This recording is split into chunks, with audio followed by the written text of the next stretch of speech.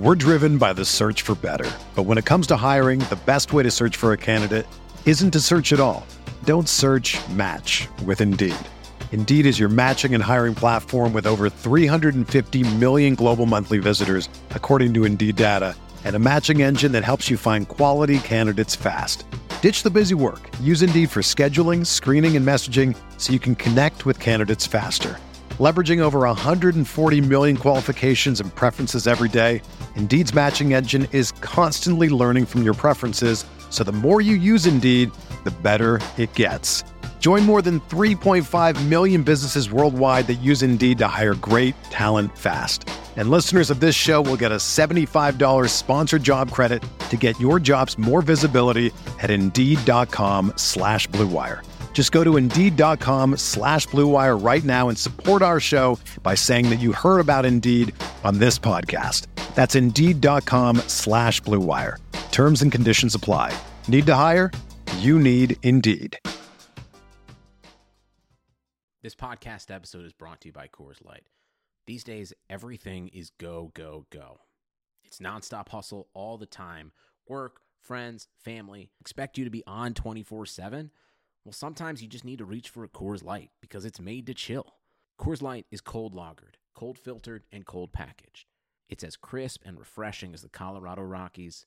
It is literally made to chill.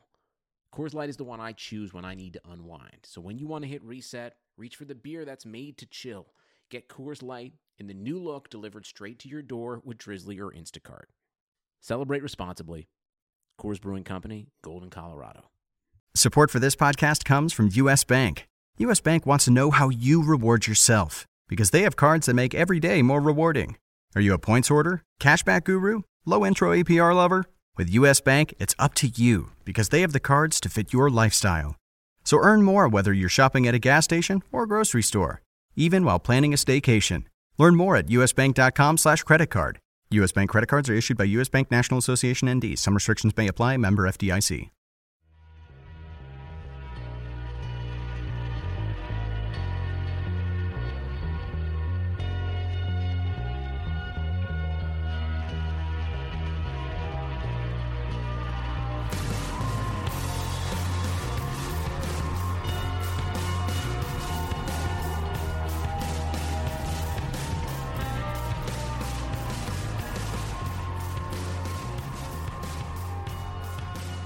Welcome to the RotoWire Fantasy Football Podcast. Derek Van Riper back from vacation, back here on this Thursday with Nick Cool Light Whalen. Is that the new nickname? Is that your new beer of choice? Absolutely not, Derek. It is not my beer of choice. I don't like that we're 7 seconds into the podcast and we're already getting into this. Adding you on Snapchat probably wasn't a good idea because Cool Light came into my life this weekend. It was $7 for a case. Actually, it was a pallet. It came in like a pallet. It's just a brown box. Pallet, a box with no top. The cheapest possible thing you can put out there that will carry 24 beers. Right. So that's what happened this weekend. You know, it wasn't anything too crazy, but I got away from hams. I cheated on hams in a lot of ways, and I felt bad about it. I woke up on Sunday. I felt guilty. I went to church. I repented. And, you know, I'm prepared to have a good weekend this weekend. Yeah. So I gotta ask, was it a money thing or was it just a curiosity? No, it was not a money thing. It was a curiosity thing. Yeah, they had a booth set up. You know, at some liquor stores they'll have like a little tasting thing. Usually it's for like liquor or wine, and they'll give you a little cup or a nice beer. Right, or a nice beer. And they had a Cool Light tasting station. I was like, all right, you know, this is kind of cool. Pun intended. And yeah, so I was kind of inspired by that to grab the case, and you know, one thing led to another, and now it's gone. It's all gone. It wasn't just me. I shared it. Who drank it all? Myself, a couple friends, our neighbors across the hallway were intrigued. You know, they heard about it, came over and had a few. So you guys all had like 4 or 5 of these? Multiple, yeah. I mean, I don't want to put a number on it. What do you drink these out of? Like a plastic cup, out of a can? Can, cup. You don't pour it into a glass? No, I'm not really a beer glass guy. Although I did actually get my hands on a Ron Dane branded beer glass the other day. Rondane branded. Yeah, like, I mean, your typical, what is that, a Pilsner glass? Pint glass? Pint glass, just like sure. kind of like this coffee cup, right, but glass. Yeah. And so it's emblazoned with, I think it's like a Miller Lite logo on one side, and then it has that Dane 33 logo that was on the towels that they gave out at the game where he broke the rushing record. Yeah, I think I'd do some house cleaning with those towels still. What? I would pay for one of those towels. I've been looking online for one of those for a long time, as well as a Jag rag, as you know. But yeah, I left it at home last time I was back at my parents' house, so I haven't been able to use it. But once I do, that'll be the go-to. I think you may have been discovered, and your cheating on hams is going to be well documented if this is you. There's a user by the name of Heroes Freak, HIROS Freak, sure, on ratebeer.com. RATEBEER.com, okay. Right? And they left the most recent review.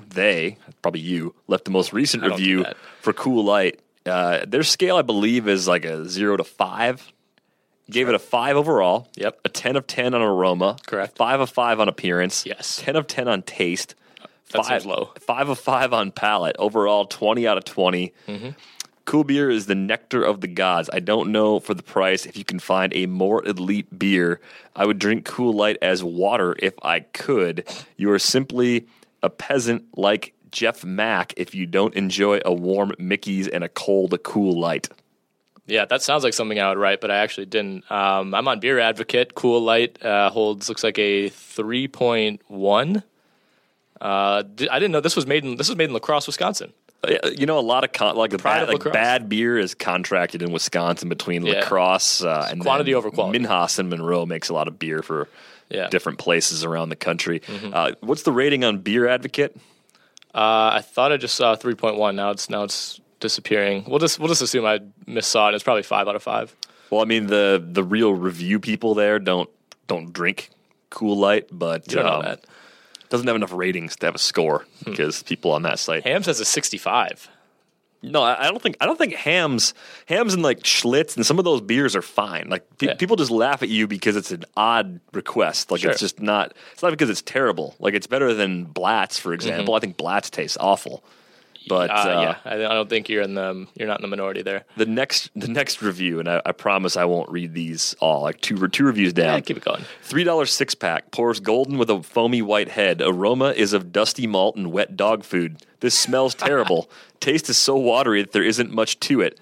The slightest hint of malt. It's like slightly malty water. It's inoffensive malty water. So actually not that was kind of going back and forth between like complimenting it and trashing it with every sentence. That was like drinking it, giving a fair review, and then feeling bad about how much you were like trashing something, and kind of say like, no, it's inoffensive. Like it's I can tolerate this. It's a value beer. Yeah, $3 for a 6-pack, and I mean, right? What else can you get for that? 3.3% alcohol content. That's really low. Yeah, that seems a little low. I would debate that.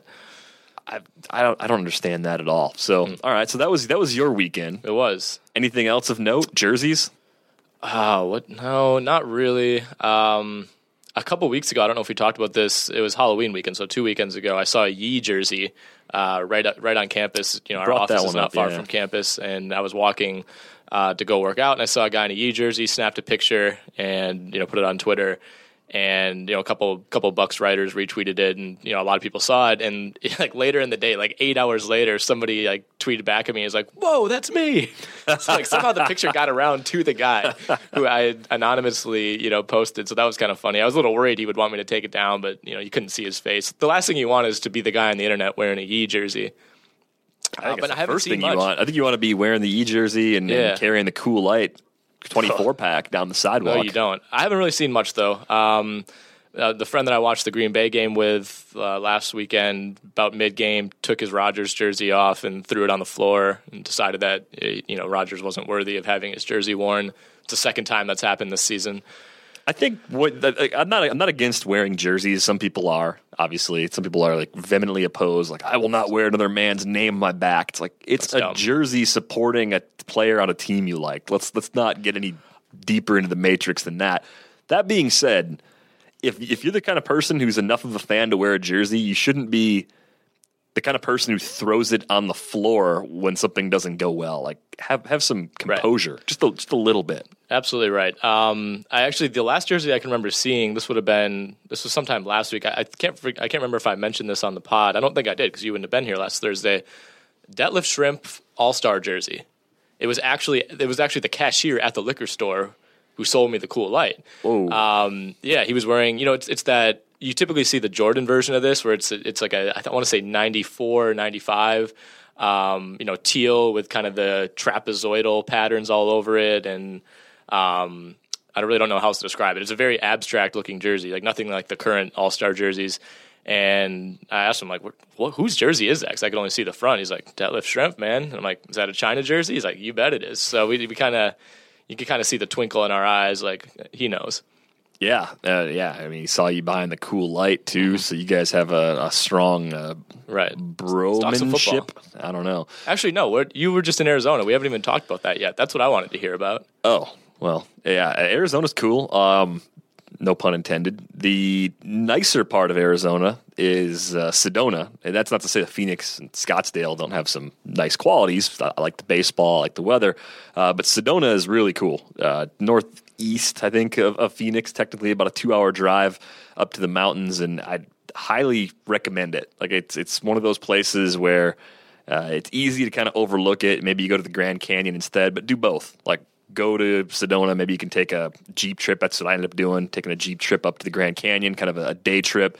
Pictures don't do it justice. People have probably said that for years. It's true. You have to go see it for yourself. I was trying to live vicariously through your Instagram, which, by the way, follow Derek on Instagram. What is it, DT Van Riper? Sure. Yeah, probably. Do that. Trying to get that thing fired up. That looks incredible. The only time I've really been out west is our annual Vegas trips, and you don't quite get the scenery being in downtown Las Vegas that you do out in Arizona. No, you don't. As far as other interesting things from the trip, didn't see any crazy jerseys while I was gone. The baseball jerseys are tough, right? I mean, you don't see quite as much there. Yeah, the baseball conference I went to, it was a great conference. There wasn't really anything as far as off-the-wall jerseys that I noticed, and I feel like I did see a Dansby Swanson Braves at the bar the other night.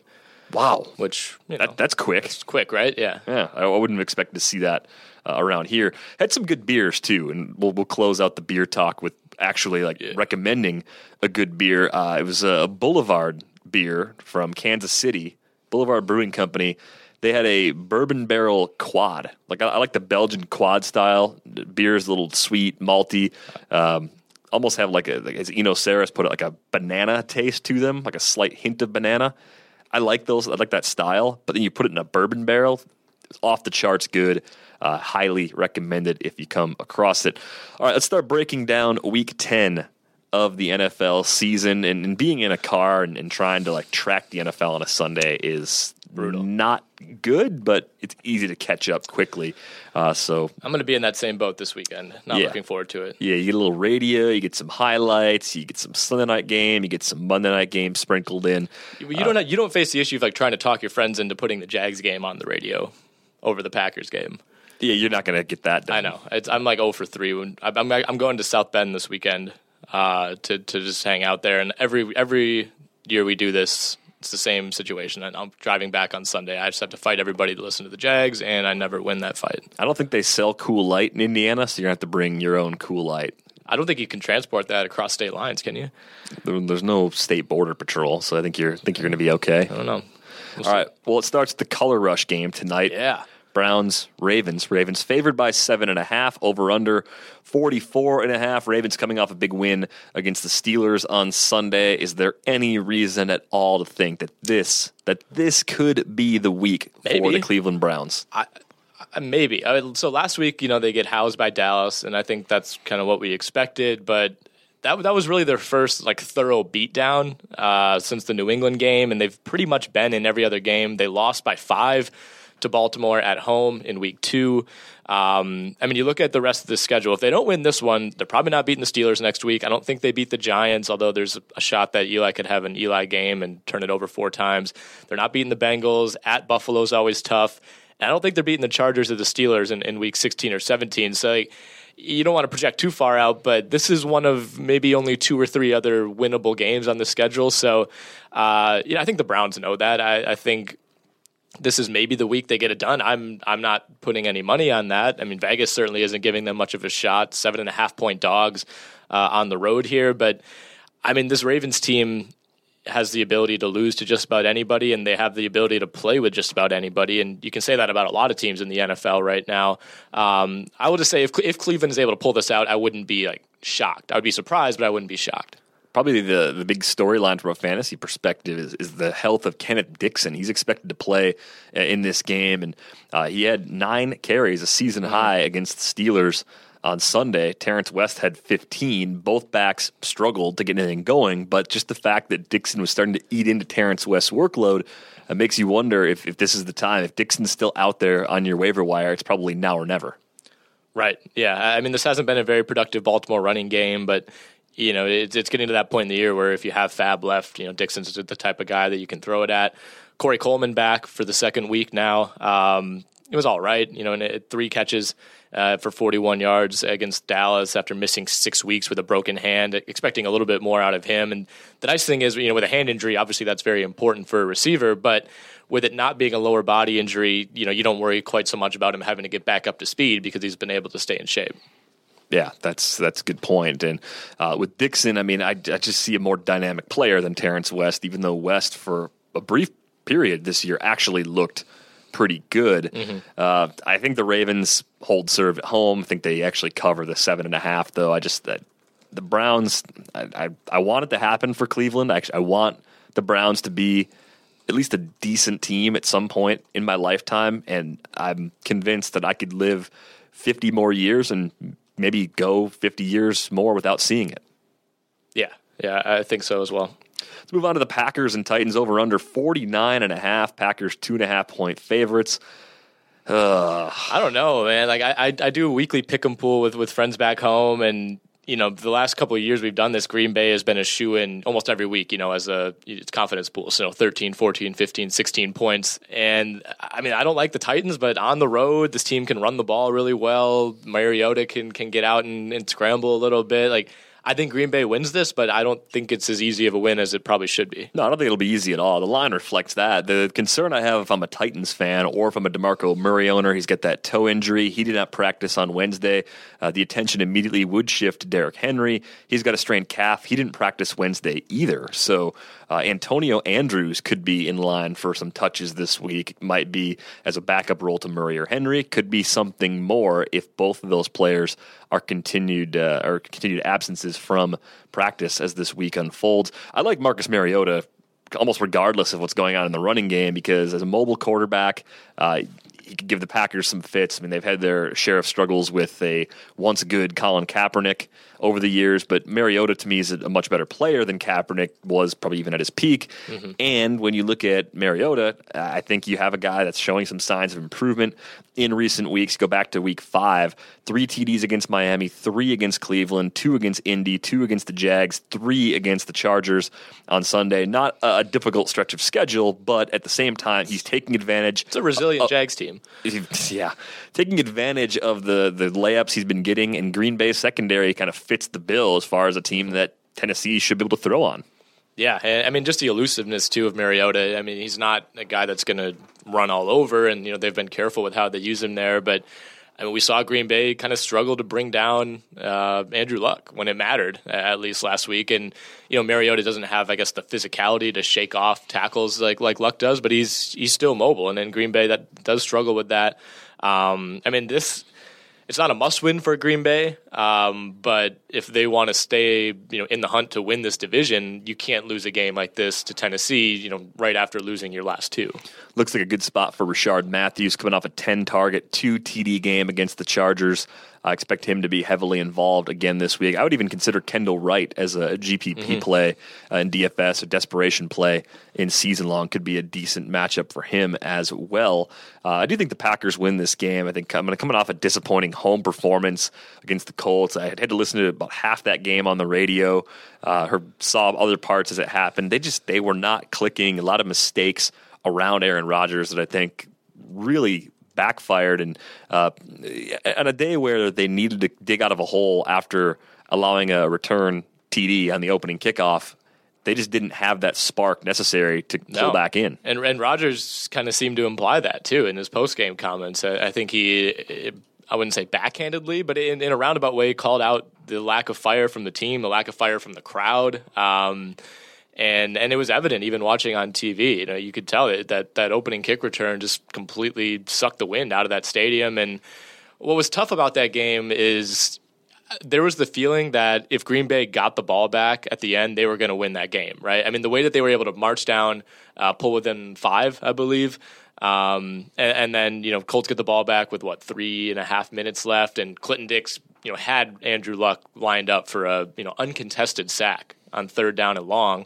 Luck's able to shake it off, get the first down, and the game's over really at that point. But there was a feeling that if you force a punt there, especially after Indianapolis threw the ball on 2nd down, incomplete, stopped the clock, didn't force Green Bay to use another timeout, there was the belief that Green Bay would have enough time, the way Rodgers was playing at that point in the game, that they were going to win. So I think that was a disheartening way to, for that game to end. No doubt about that. But I think the Packers, sort of with their backs up against the wall, going to Tennessee and get that win. I think they can do it by more than 2.5 as well, especially if the Titans running backs are banged up. As much as I like Mariota in this matchup, I think the Packers can move the ball effectively through the air against the Titans. Vikings on the road in D.C. Redskins a 3-point favorite, over under 41.5. Things have turned very quickly for Minnesota. I mean, This was a team that Vegas wasn't fully buying into a few weeks ago anyway, but I don't see these two teams as being equal, and yet they probably are. I think I have a misguided perception of the Vikings based on what they did at home against the Packers earlier this year. And the more we see the Packers, I think the more we've realized they're just not the pre-2015 offense anymore. It's just not going to come back to that level. So as good as that Minnesota defense is, they've got a lot of problems, especially on the offensive line. This does seem like it's going to be one of the tighter games of the week. Yeah, I think it will be. Minnesota, this kind of makes sense, though, right? It's like, we maybe gave Sam Bradford a little bit too much credit through the first few weeks of the season. He's looked a little more mortal. The offensive line kind of starting to catch up with Minnesota. And I think losing your offensive coordinator midweek is a big part of that as well. And, the NFC North is such a mess right now. I still think it's probably Green Bay's division, but it wouldn't surprise me at all if Detroit, strings together a couple wins. I mean, they had a great win over Minnesota last week. If you're a Detroit Lions fan or if you're a Detroit Lions player, you have to think that you're as in control as either of these other teams. At this point, yeah, it's hard to believe because I was burying the Lions early on this year to the offense without Calvin Johnson would be atrocious, among other things. Any reason to be optimistic about Minnesota's offense going into this matchup? I mean, Washington's defense to me is nothing special, but at the same time, Minnesota, they've had so many problems up front. Jerick McKinnon, who I thought would be great coming out of the bye week and kind of getting healthy going into week 9, I thought he would have a huge game against the Lions. That didn't happen. I'm beginning to lose my faith in Jerick McKinnon as an RB2 type that can make a difference. Same here. I don't know. That almost sounds like an oxymoron kind of. It's like, should you have ever had faith in Jerick McKinnon? I don't know. But, the Minnesota offense these last 3 weeks, 10 points, 10 points, 16 points against the Eagles, who are a good D. But the next two, Chicago and Detroit, I think it's just the lack of skill position talent is starting to catch up with them, right? I mean, it's Stephon Diggs and really no one else in the receiving core. It's gotten to the point where you start looking at is Cordero Patterson a reasonable option? I think he was included in one of our waiver articles on the site this week, and it was it's just weird to even see his name come up. I'm not touching him at all.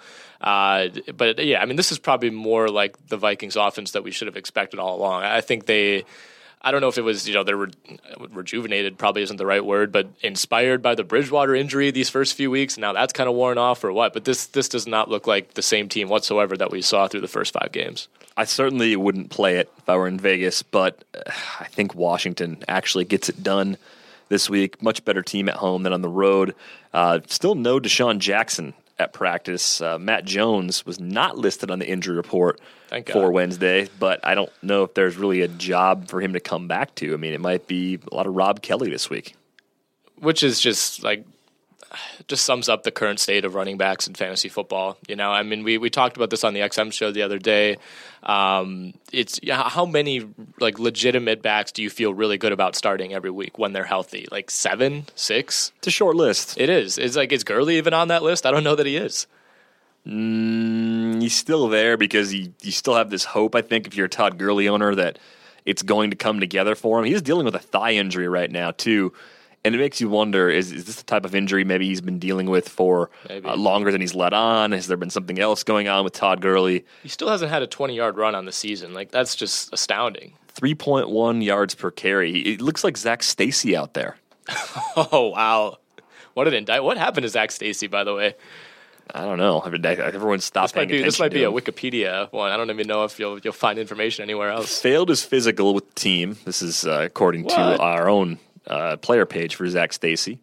And that was back in July, so he was let go. 2.9 yards per carry last year. Actually, that's an insult to Zach Stacy. 3.9 yards per carry in his 2 seasons with the Rams. I mean, Gurley, 3.9 yards per carry for Gurley right now would be a big step up.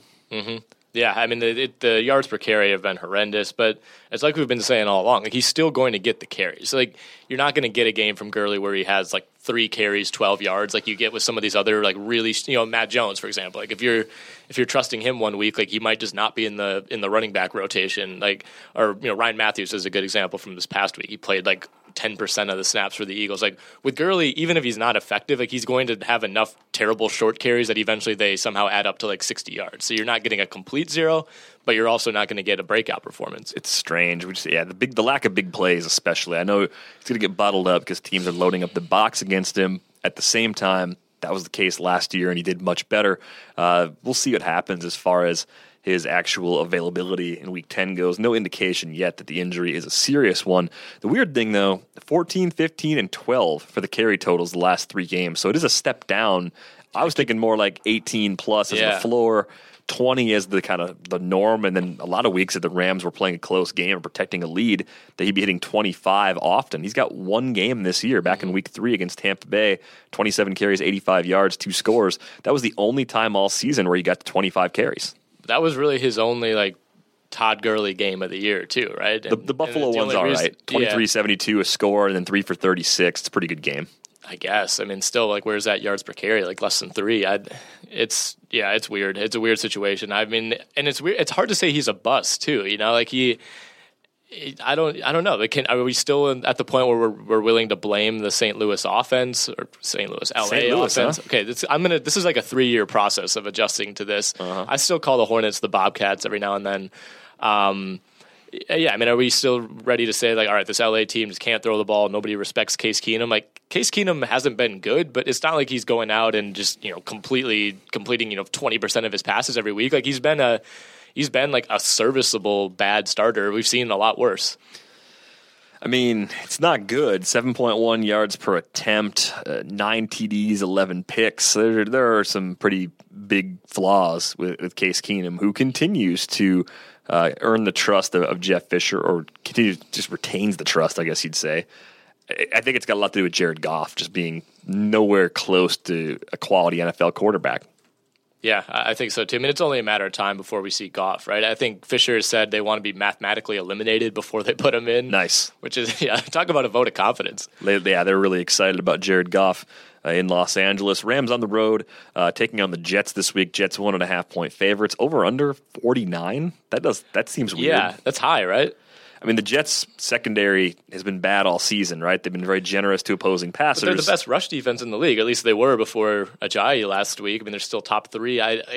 This is a bad spot for Gurley, right? I don't know how the Rams move the ball. Bad spot for Gurley, but Case Keenum in DFS. Remember the week against the Lions where Case Keenum was actually pretty good. It's got to at least be a tournament consideration. Well, I mean, Kaepernick had to be – I didn't look at the overall standings from last week, but he had to be a top 5 quarterback last week, right? 398 yards. I think he gave you like 45 rushing yards. Everybody Bad throws on New Orleans. Orleans. Be productive in DFS. Yeah, I mean, and streaming in season long too with some players on bye. I mean, if you're a Matthew Stafford owner, maybe Case Keenum is your solution for Week 10. I think the Jets are better than the Rams. I think they're both bad teams, and I think this is a game I will try to avoid at all costs on Sunday. Hopefully we don't see a ton outside of flashes in the red zone. Maybe we see Todd Gurley have a good game in a spot where it doesn't really make sense for him to have a good one. The Bears are 1.5-point road favorites, over under 45.5 as they go to Tampa Bay. They're road favorites? Isn't that hard to believe? What? Like the Vikings, who a few weeks ago looked like one of the better teams in the NFC, they're road dogs to Washington. Right. But the Bears are 1.5-point favorites at Tampa Bay. I mean, the Bears looked really good against Minnesota, but you also have to consider that Minnesota isn't the same Minnesota team, I guess. Tampa's not a bad team by any means. I think they're not a complete team, but they put up a decent fight, at least against what we think is a really good Atlanta team on Thursday night. I think Tampa can still move the ball against anybody. Jameis Winston's going to make 2 or 3 mistakes that make you scratch your head in most games, but they're still one of those teams that can pile up 40 points any week. And I think, there's maybe people are high on the Bears, I guess, after that win over Minnesota, but this is a team that lost to the Jaguars. You got to remember that. Any team that has lost to the Jaguars, temper expectations. Although the Colts also lost to the Jags. So in some ways, the Packers lost to the Jags. Transitively. Let's not go down that rabbit hole. I think the Bucs win this game. They've been disappointing me all year, but I don't think the Bears are that good. I don't think so either. Road, you got to go Tampa here. Not that that's the best home field advantage in the league by any means, but if this was in Chicago, I think I would think about it a little more. But, Tampa is not bad enough to lose to the Bears team. I'm still not ready to commit to the Bears as a team that's going to win games on the road. Chiefs on the road at Carolina. Vegas still likes the Panthers. They're 3-point favorites, over under 44.5. Do you agree with them? Yeah, I do. Chiefs get Alex Smith back, which is big. But Kansas City probably should have lost to Jacksonville last week. If it weren't for some costly mistakes. The Jags lost 3 fumbles in that game. They basically botched what could have been a game-winning drive at the end. I think we probably look at the Chiefs a little bit differently if things don't shake their way, because they didn't look very good at all. And maybe that's just taking a Jacksonville team lightly when you're without your top 2 running backs and your starting quarterback. So there are other factors there. But Carolina didn't look all that great last week. They only put up 13 in a win at LA. But I like the Panthers here. I think they believe they're not quite out of this yet in the NFC, and the way that no one's grabbing control of the North, no one's really mounting much of a challenge to Dallas in the East. There's still, if you're Carolina, you have to look at this and say, if we win out or get close to winning out, which they kind of did each of the last 2 seasons. They're 15-1 last year. They won their final 8 or 9 games, I think, in 2014. I think most of those personnel is still there. They see this as an opportunity to stay in this race, and I still think they're the more talented team. Kansas City's not going to have Jamal Charles. This is not really a dynamic offense without him, so I think this is a good spot for Carolina. Yeah, I'd give up the 3 with Carolina this week. It's still a kind of a must-win sort of window, but I think they haven't been that far off this year. I think coming out of that bye, they may have figured some things out. Falcons on the road taking on the Eagles, even. No difference right now between these teams with this game being in Philly. Over-under at 50. I believe that's tied for the highest on the board, depending on where you might look. But, all right, so what do you make of the Eagles? Because to me, they're one of the more difficult teams to get a good read on right now. Yeah, they are. They're kind of like Minnesota to me, right? Where it looked like they were going to be good enough defensively to win a lot of games. Now, there's some coaching issues. The offense has not looked great, and all of a sudden they're 4-4, and kind of losing what looked to be their grip on maybe a wild card spot. I don't know. I don't like them this way. I think Atlanta's really good. I'm ready to buy in on the Falcons in this battle of the birds. But, Philadelphia is just kind of a mess offensively, and that's the main thing. They'll be good enough, I think, to keep this close at home. They're not going to give up 45 or anything to Atlanta. But I just don't see them being able to score with the Falcons even so. I'm surprised the Eagles aren't 3-point underdogs, so I would take the Falcons to win on the road. Right. Especially with as good as Atlanta looked last week. And again, it was Tampa Bay. It's not like they went in and beat New England, but they haven't really been slowed down. I know the volume hasn't really been that high, but Taylor Gabriel has had a couple nice games. Any reason to think you could maybe stream him this week if you got some receivers on bye, you got injury trouble? I think you could. If you own Golden Tate and Marvin Jones and Dante Moncrief and Amari Cooper or something, and all those guys are on bye, then maybe. But totally wrote off. If your entire team is on bye, sure. No, I don't know.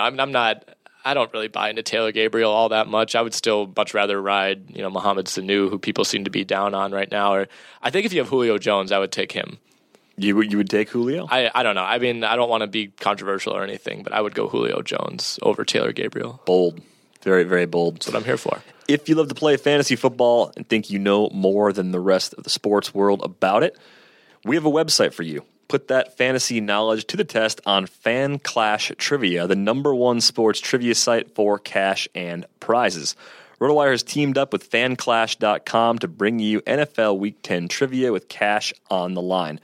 RotoWire will be running a contest on Fan Clash against RotoWire expert and co-founder Jeff Erickson on November 15th. The entry fee is $5. Reserve your spot now, and you will compete with RotoWire's own Jeff Erickson to see who really knows the most about NFL trivia from all of Week 10's action. Go to fanclash.com/RotoWire to sign up now. Bottle into pounder pours out a light yellow gold color with a bubbly bone white head. Lots of activity. Scent reminds me of Play-Doh and rubber bands with mild skunk as a backdrop. Taste is reminiscent of the inside of a trash can. All metallic followed by a metallic palate and a harsh, bitter, and metallic bite all the way down. No real flavor aside from metal and harsh water. I feel like I'm stepping away from an attempt at objectivity and moving into the realm of slander when I say this, but this beer is absolutely terrible. It has no redeeming qualities, and you might as well just drink out of your garbage can to get the same experience. Is that Miller Lite? No, that's Kool-Aid. Come on. These reviews are the best thing. I'm not being joking. Like, it's actually not that bad. I would take it over Keystone, Natty. Like, it's pretty tasty. Never speak ill of Natty. Never. I really don't like Natty. That Keystone's the worst of all the beers. La Crosse Lager is probably the second worst. Does the Cross Lager still have nature scenes on the side of the box? I don't ever buy it. I've only had it out of kegs, and it tastes like it's cut with butter or something. Well, butter would be an improvement. So like, butter makes everything better. No, I hate butter. La Crosse Lager. I used to get a really bad beer a while back that it had nature scenes on the side of the case. I think La Crosse Lager was the one. There's like a river on the bottle. So, no, I'm not thinking of Hams. All right, let's move on to some other games on this slate. Let's go to the Broncos and Saints. Saints 2.5-point favorites, over under 49. Broncos a little banged up defensively. Saints being at home, of course, I think driving this over under to a pretty big number. And the fact that the Saints are favored says a lot about just how much Vegas trusts them at the Dome. Yeah, and I'm a little concerned about Denver. I'd said last week that they were kind of my pick to keep control in this division, but they really weren't able to slow down Oakland last week. They weren't able to get much going offensively, and it wasn't like Derek Carr carved him up. No touchdowns, didn't throw any picks. He was kind of just more of a game manager, and they were just kind of able to run all over this team. Latavius Murray got in the end zone 3 times, probably something he's not going to do the rest of the way. So it kind of makes you think, if this Oakland offense can do that, can New Orleans do the same thing? They're coming off of a huge rushing game themselves, but of course they did that against a team in San Francisco that's allowing 195 rushing yards a game. The thing I don't like is that they seem to be content to continue splitting the carries between Hightower and Ingram, and maybe Hightower got more because it was an easy matchup last week, but Ingram was the better player, had that long TD run.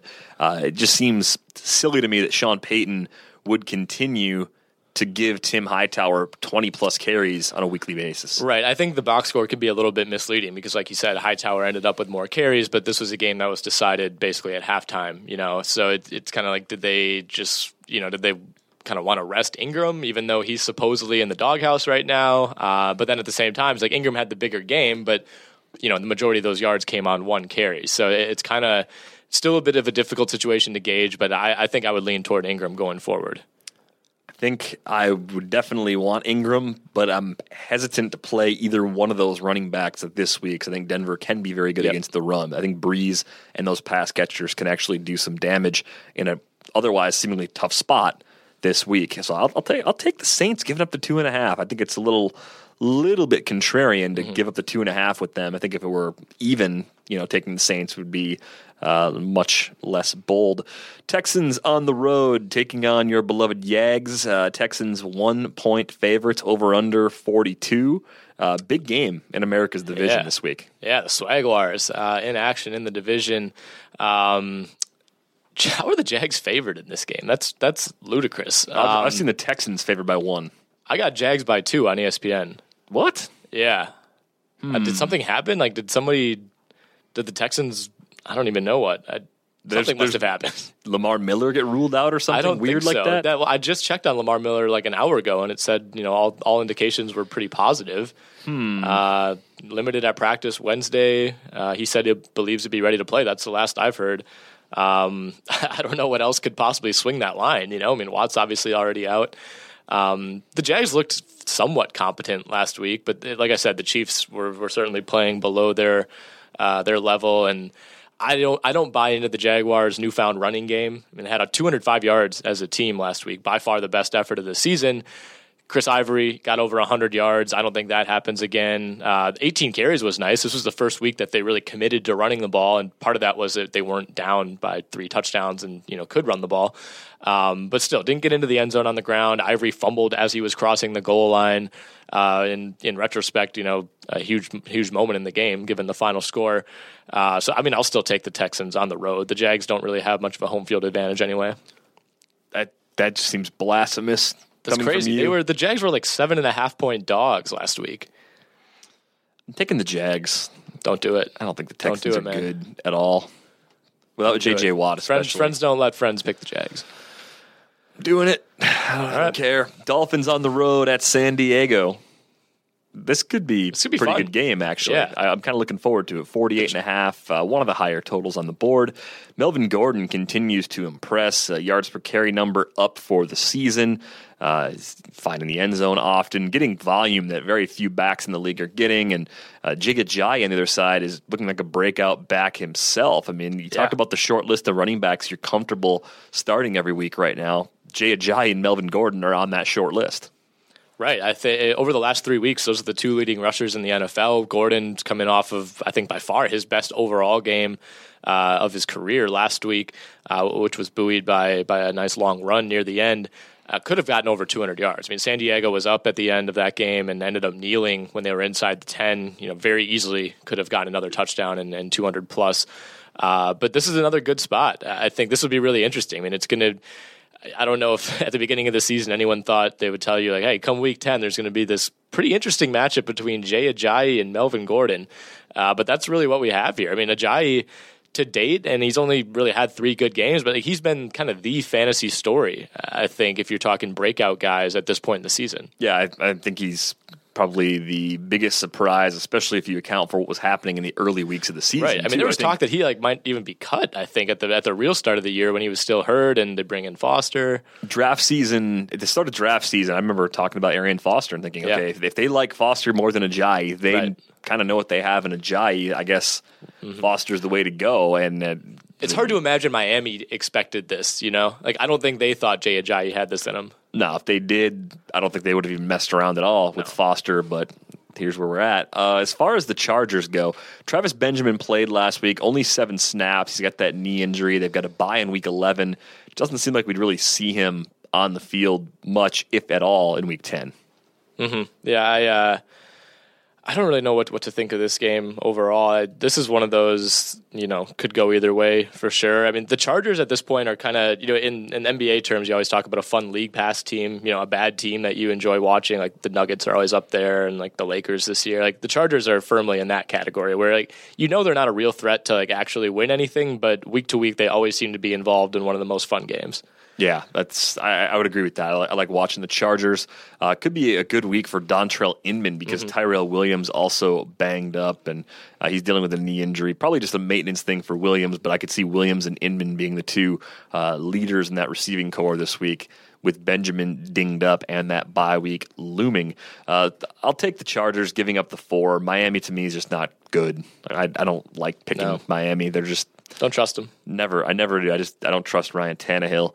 Cowboys on the road in Pittsburgh. This will be a really interesting matchup. Over under 50 at the top of the board. Roethlisberger started to wake up in the fourth quarter. Sammy Coates, of course, dropped the TD pass in that one. So the numbers weren't as good as a lot of Big Ben owners would have hoped. But at home against Dallas, on the surface looks pretty good against the pass. They also haven't been tested very often this season. Yeah, I was surprised by the line here. I have Pittsburgh 2.5. Yeah, that's which at home, it's Steelers' experienced team with Big Ben coming back a little bit more healthy. You would think this week. I guess it's not that crazy, but I mean the Cowboys are rolling right now, and they're playing efficiently through the air. They have the best running game in the NFL. I like Dallas on the road here. I think this is a tough test for Dak. His toughest test in a few weeks. But I've really no reason to see why Dallas can't make this a very competitive game and probably come out on top. I think I'm taking Pittsburgh because they're at home. They're one of the teams that has, I feel like, the most stark contrast in terms of how good their offense is home versus away. Yeah. Like they reliably fall on that side of the line. They're also a team that rarely strings together like two clunkers in a row. And I think last week in a lot of ways was one of those games. And no question. And it's lost. Yeah, right. I mean, it's not like they're blown out, but excuse me. For example, they win their first two, they get housed at Philadelphia in week 3, come back and blow out the Chiefs by 30 the next week. They're up 25 at halftime. They come in losing 3 straight though. Pittsburgh does. They didn't rebound against New England after losing to Miami like I kind of thought they would.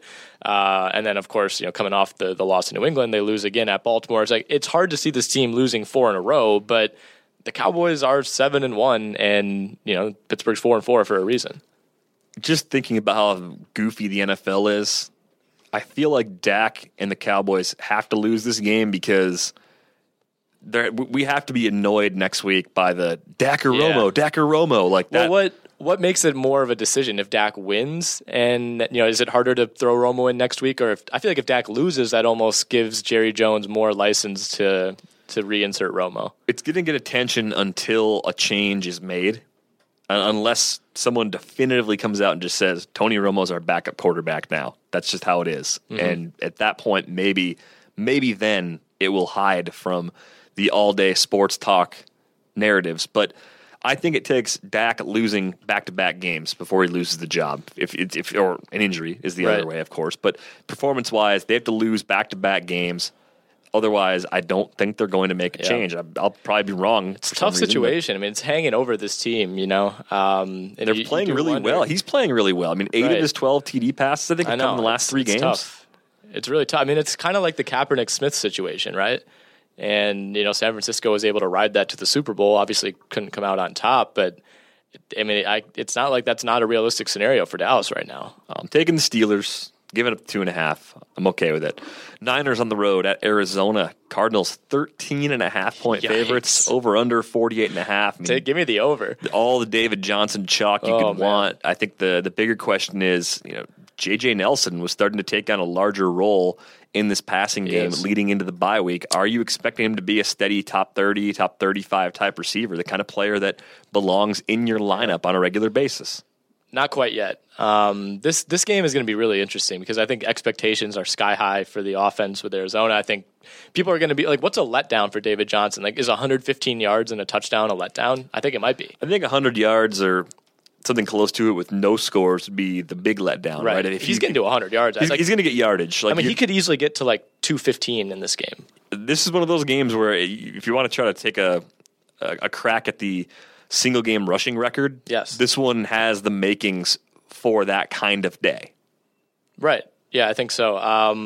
But at the same time, I feel like when we see these really obvious matchups, they very rarely live up to the hype. On paper, David Johnson should run for 300 yards and 5 touchdowns, but the Cardinals are probably going to be up early. They're at home. I could see David Johnson having fewer than 20 carries in this game pretty easily. Could be a week where some of the backups get a little more run than we might like. Seahawks on the road for the Sunday night game at New England. Should be a good matchup. Should be a good game. Patriots are favored by 7.5. Yeah, that seems high, doesn't it? I think I'd take Seattle with the points. I expect the Patriots to win. If this was in Seattle, I would take obviously the line wouldn't be 7.5, but I don't know. I mean, New England's really, really good, man. The Patriots would be, like, on conventional wisdom anyway, they'd be 1.5-point favorites if the game were in Seattle. Mm-hmm. I mean, Seattle just gave up a ton of yardage to Buffalo, to Tyrod Taylor, and now in comes New England. Tyrod's good. Is Cam Chancellor going to play? I don't know. Do you want me to ask him? Yeah, ask him. Tweet at him. Hey, Cam. It's me. It's Nick. Are you going to play? It says he's expected to play Sunday. It says the website, rotowire.com. Oh, that site's all Great right. website. It's a good site. It's decent. Here's the thing. The Seahawks with Cam Chancellor are a completely different defense than they are without him. I think with Cam Chancellor out there, I'd love to get 7.5 with Seattle. I think it's going to be a great game. Is this the week Brady throws a pick? No New England quarterback has thrown a pick this year. Brady will never throw another pick. Ever. Okay. Never going to happen. All right. You heard it here first, guys. Never going to happen. But I do think Seattle keeps it closer than 7.5. Is there anybody matchup-wise you're staying away from as a result of the Seattle defense? As a result of the Seattle defense, maybe not. I still like LeGarrette Blount this week just for the goal line factor. I don't know if there's really a defense that you look at as like, man, they're so good on the goal line. But I'm going to back off Jimmy Graham. I think everybody's going to be all over Jimmy Graham in daily. First of all, the tight end position is just so shallow that there's only like 4 or 5 options that you really like week to week. So I think that's going to cause a lot of people to kind of go in the direction of Graham after his big Monday night game. So that's not to say he can't play really well again. I just think the expectations are probably a little too high right now. I think that's fair. It's fair to say. Let's move on to the Monday night game. It's going to be the Bengals and Giants. It's actually not a bad game either. No, it's not. The Giants are not a team that I usually like watching, although having Beckham and the addition of Sterling Shepard has made them a little bit more fun. Cincinnati, probably on the short list of most disappointing teams for me. They should have won 2 weeks ago in London, ends up in a tie. And now they're very, very much on the outside looking in the AFC playoff picture. Ties, man, ties. Giants 1.5-point favorites, over under 47. So I think you're going to get plenty of production from this matchup. I think both offenses will move the ball effectively. The only real issue I have with the Giants right now is they still can't figure out what they want to do at running back. Mm-hmm. Like I don't see any end in sight unless they start committing more heavily to Paul Perkins. Right. Yeah, I traded for Rashard Jennings in stake. What did you give up for him? I don't want to tell you. No, what did you give up for him? What do you mean you don't want to tell me? I gave up Jameis. Why? Because I literally needed a running back or I wasn't going to be able to fill a spot last week. It was a big-time desperation move. I was't proud of it. That's the waiver wire. That's what that's for. What? That's what the waiver wire's for. Yeah, well, it was either that or pick up Robert Turbin. So, yeah, I mean, pick your poison, I guess. Yeah, at least Jennings was kind of a starter. I don't know. I needed a running back really badly. A combination of injuries and bye weeks were killing me. And I have Matt Ryan at quarterback. It's not like I traded my starter, but still. Wasn't happy about it, and still am not happy about it. The Giants' running back situation is a complete mess. It's just as cloudy as it was in week 1. Yeah, I mean, as far as your alternatives, there weren't that many quality options out there, but wasn't Chris Ivory freely available? I don't think so. Trust me, I would have picked up Chris Ivory over doing that. All right, maybe he was somebody's locked because he had been cut. Yeah, somebody's stashing him somewhere. I don't know what's going on. I'm disappointed you had to make that trade. Yeah, you're telling me. It was awful. I'm very sad. As far as the Bengals-Giants matchup goes, I'll take the Giants giving up the 1.5. I think they're slightly better than the Bengals with this game being at home. Line is perfect. That's exactly what it should be. I think the Giants win by 2 or 3. It's going to be a good game. This is a big-time toss-up game. Yeah, nothing would really surprise me there. We may get back-to-back quality games on Monday night. Let's not try to jinx it here. I wouldn't count on it. It's very much unprecedented, to be completely honest. All right, well, it's going to wrap things up for this episode of the RotoWire Fantasy Football Podcast. Tim and I are back with the Friday episode tomorrow.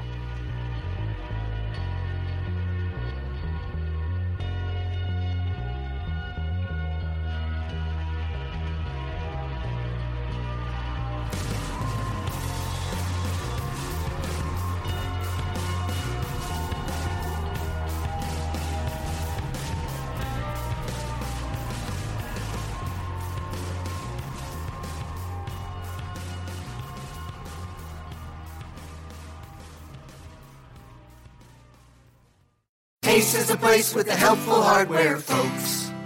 At Ace, your backyard's right in our backyard, which means we have hand-picked products that are right for the birds in your neighborhood, like premium bird seed, suet, birdhouses, and feeders. Stop by your local Ace and get everything you need to attract the birds you want, including Ace Wild Bird Food, on sale now. Now through Tuesday only, when you buy 2 20-pound bags of wild bird food, get a third bag free. Only at Ace, the helpful place. Offer valid through February 28th at participating stores.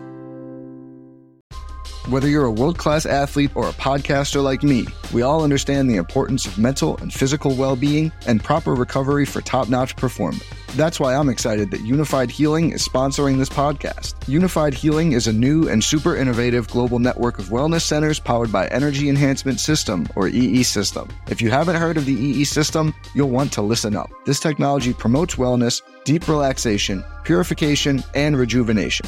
In hundreds of locations across the globe, access to a center is easy and affordable. Interested in experiencing the EE System technology for yourself? Go to unifiedhealing.com/bluewire to learn more and find a center near you.